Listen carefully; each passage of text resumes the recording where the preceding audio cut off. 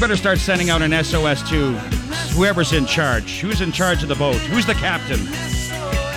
4:44. Let's get ready for the drive home.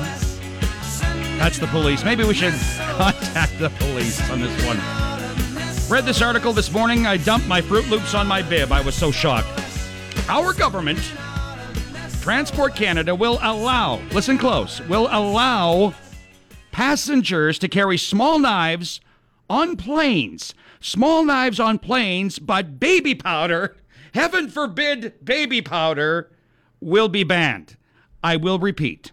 You will be able to carry a small knife about the same size as a paper clip, this sharp knife on a plane, but baby powder is a nay-nay.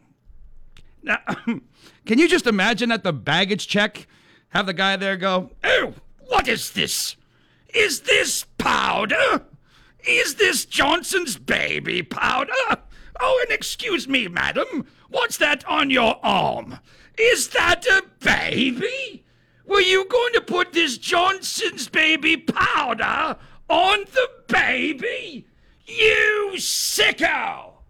I will keep the baby powder right here, thank you very much. You cannot have the baby powder. Here is your complimentary Air Canada knife. And I see, oh, hold on. I see that you're going to Hawaii, so you'll need the Air Canada machete, because you'll need something to crack the coconuts. Here is your machete. If I ever see you with baby powder again, you will be bombed. Wow.